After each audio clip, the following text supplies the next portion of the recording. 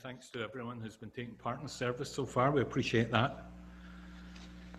Last Tuesday, I began to think about the sickle. A few of us did. The sickle, that curved metal blade that is used for reaping and harvesting. I've never used one, but I have seen one. Last week was orientation week. It was our orientation for some new students.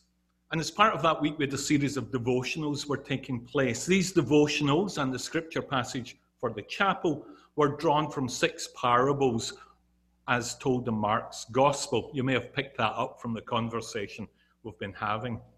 We had to speak, and in Anna's case, she had to preach from the parables that were given to us. And for those of you who preach, you'll know that sometimes that's quite simply the way that it is. You don't get to choose, you're given your text, and you need to work with it. And this was the case also for Dorothy. And so last Tuesday, Dorothy had to lead us in a devotional. She was given Mark 4, verses 26 to 29, the passage that has just been read to us by Catherine. And she read it. Well, actually, Dorothy read it 3 times. And after she had read it, she invited us to comment on a phrase or a word that had stood out for us. And for me, it was the word sickle. I was not alone in that, because as I spoke to some other students, and indeed some of the students who took part, and as I spoke later to the faculty, a number of them said the same thing. They said it was the word sickle that had stuck out in their mind. Now, I don't speak for them, but for me, it stuck out for me because its appearance and the image of the sickle swung initially came as something unwelcome and violent.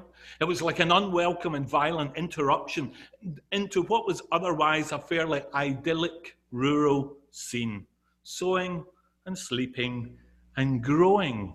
I felt that the early part of the parable had lulled me into a kind of easy, like a Sunday morning feel, only to disturb me out of that by this sudden and strenuous activity of blades and cutting and harvest. For me, it was like when the smoke alarm goes off during the night.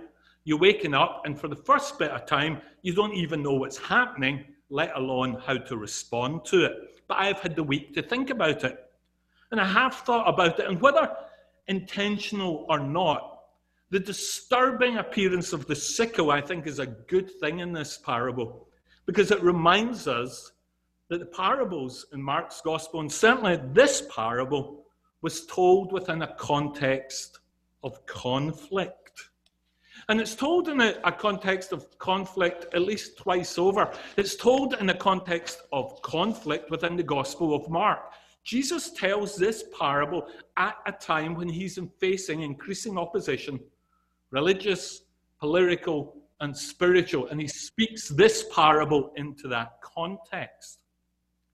This parable is also told in the context of conflict, in the sense that when the Gospel of Mark was first written down and first told, it was probably told to a small church, a small early Christian community that itself was facing religious, political, and spiritual conflict. And I think if we get that sense that this parable is told into a context of conflict, that we then realize that maybe the parable, rather than being simply about some idyllic rural setting, as you might see in an English pastoral picture, rather this parable has a cutting edge to it as sharp as a sickle itself.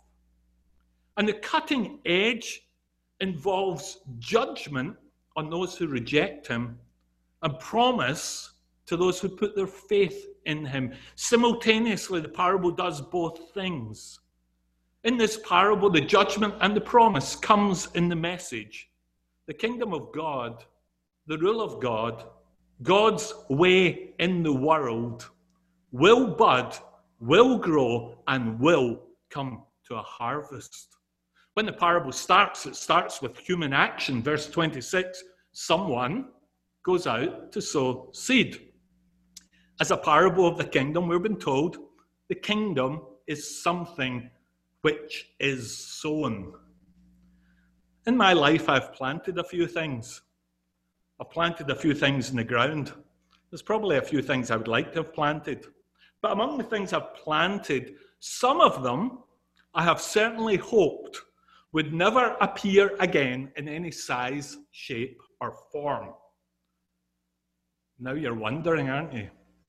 I'm just thinking about the pets buried in my mother's garden, including 3 tortoises. When planted, I hoped they would never reappear. But to plant seed is different. To plant seed is to plant something with the hope and in the anticipation that because of the nature of seed, it will indeed come to life and to growth and to harvest. To plant seed is to plant with anticipation of some form of growth. Proclaiming good news, calling unlikely people to walk with him, casting out demons, redefining teaching in synagogues, healing the sick, staying up late, getting up early, cleansing the leper, eating out with bad company, annoying the religious leaders, not telling his disciples to fast, claiming the Sabbath is for good. Using analogy, metaphor, and parable like a verbal Banksy, spreading his message in public and not so public places, with some of it sticking. Jesus in Mark's gospel has been sowing the seeds of the kingdom. The kingdom is something sown. But if the parable starts with the action of the sower, it then moves away. And it moves to the inaction of the sower and the action of the seed in the ground. And this is what the seed does. Verses 27 to 28. It grows. First the stalk, then the head, and then the full grain. If the kingdom of God is something sown, the kingdom of God is also something grown. I'm going to say something, I hope you might agree with it. Perhaps not, but I'm used to that. Sometimes adults say some pretty strange things to kids, to children. I took the word stupid out of my sermon and left the word strange in.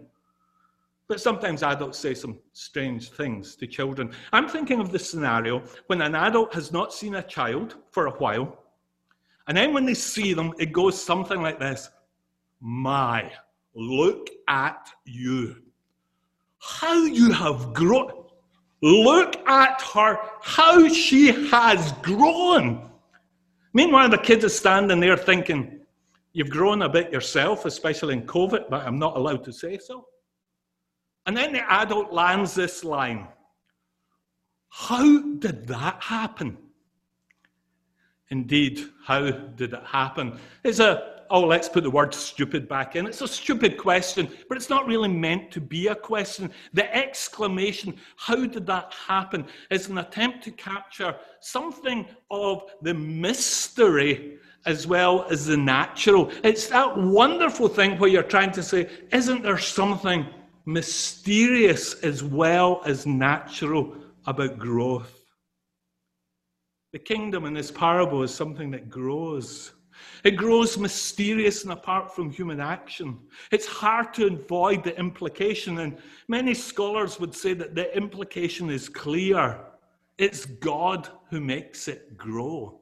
Something about the kingdom of God grows miraculously and mysteriously because of the work of God. As judgment on those who were opposing him, and as promise to those who had faith in him, Jesus is saying, whatever you people say, whatever you think, whatever you do, the kingdom is going to grow by the power of God. And this theme of judgment and promise carries forward into what is the climax of the parable, and that takes us back to the sickle. For if the kingdom is sown and the kingdom is grown, the kingdom is also gathered. For in verse 29, we return to the farmer, and we read this. As soon as the grain is ripe, he puts the sickle to it, because the harvest has come. For those with ears to hear, this is a reference to the coming judgment of God spoken about in the Old Testament book of Joel, where we read the words, swing the sickle, for the harvest is ripe. In the Bible, harvest imagery is used in different ways. But the image here appears to be the good will be gathered and the not left to rot. For those who opposed him, this parable spoke judgment. And to those who put their faith in him in a hostile world, it spoke promise. The kingdom of God will come. The hearers are being asked to put their faith in the sovereignty of God, whose work has been established in the activity of Jesus Christ. The kingdom grows towards a harvest. One of my favorite 18th century preachers is George Whitefield, an English cleric, somewhat strange looking, but who, through his preaching, often outdoors, brought an evangelical message of conversion to many who had never heard such a thing. And indeed, Whitefield was a bit of a transatlantic superstar before there were transatlantic superstars. One of my favorite descriptions of Whitefield is that his body was like a scaffold over which his words climbed. In one sermon, probably repeated more than once because he did that, he is imagining that he's looking up into heaven. He looks up into heaven. He sees all of the saints who have gone before, as it were, gathered with King Jesus. And Whitefield says this, "Hark, methinks I hear them chanting their everlasting hallelujahs and spending an eternal day echoing forth triumphant songs of joy." And then he continues, "And do you not long, my brethren, to join this heavenly choir?" I don't think Whitefield ever made it to Canada, but he was popular in Scotland, and he was popular there because of his Calvinistic theology. I say that because Whitefield clearly believed in the sovereignty of God, but this inspired him to sow, because he believed that that which is sown can be grown into the harvest that becomes the kingdom of God. When Kate Booth was the daughter of William and Catherine Booth. William and Catherine Booth were the co-founders of the Salvation Army. It wasn't that William founded it and Catherine helped. They were the co-founders of the Salvation Army. When their daughter Kate, when she traveled to Paris, France in 1881, she traveled with simply 2 teenage female lieutenants. They traveled to Paris to start the work of the Salvation Army in a city, and here I quote, where sellers of religion, whatever their brand, were at the least deeply unpopular. When Kate traveled there, she clearly believed that the kingdom could be sown and grown and harvested. As many of you know, Martin Luther King Jr., his last speech was given at an event supporting striking workers. This was one of the many causes that King championed during his life as he constantly pursued civil rights. His speech on April the 3rd, 1968 starts a little bit slow, and in the middle he lands in some introspection about his life, and then it moves towards its culmination, where King said this, April 3rd, 68, in a sermonic speech which I think was later named, I've been to the mountaintop, but he says this at the end of it, "Like anybody, I would like to live a long life. Longevity has its place, but I'm not concerned about that now. I just want to do God's will. And he's allowed me to go up the mountain, and I've looked over, and I've seen the promised land. I may not get there with you, but I want you to know tonight that we as people will get to the promised land, and I'm happy tonight. I'm not worried about anything. I'm not fearing any man. My eyes have seen the coming. My eyes have seen the glory of the coming of the Lord." King believed that the kingdom sown would grow and come to harvest. These and all these and many Christian people like them who have trusted in the sovereignty of God to bring the harvest have yet been motivated by that trust and inspired by that trust in the tradition of Jesus to sow the seeds of the kingdom now, believing sometimes in the faith of considerable opposition, that through kingdom sown, the kingdom grown can be achieved through the miracle of God. Or to put that differently, borrowing from a book on Bruce Cockburn, these people, while waiting for the miracle, have been prepared to kick at the darkness until it bleeds the light. The kingdom of God is something sown. There is kingdom work to be done.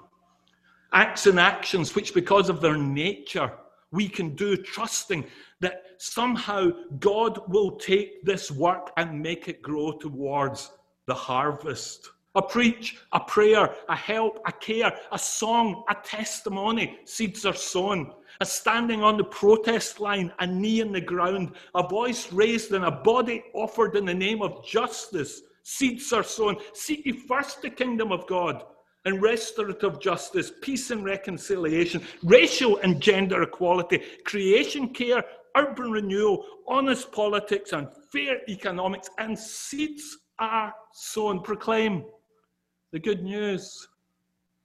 Repent, for the kingdom of God is near, and seeds are sown. The kingdom of God is something sown, and it will grow, and it will be harvested. This is the edge of the sickle as it cuts in judgment and in promise. Amen. We'll go to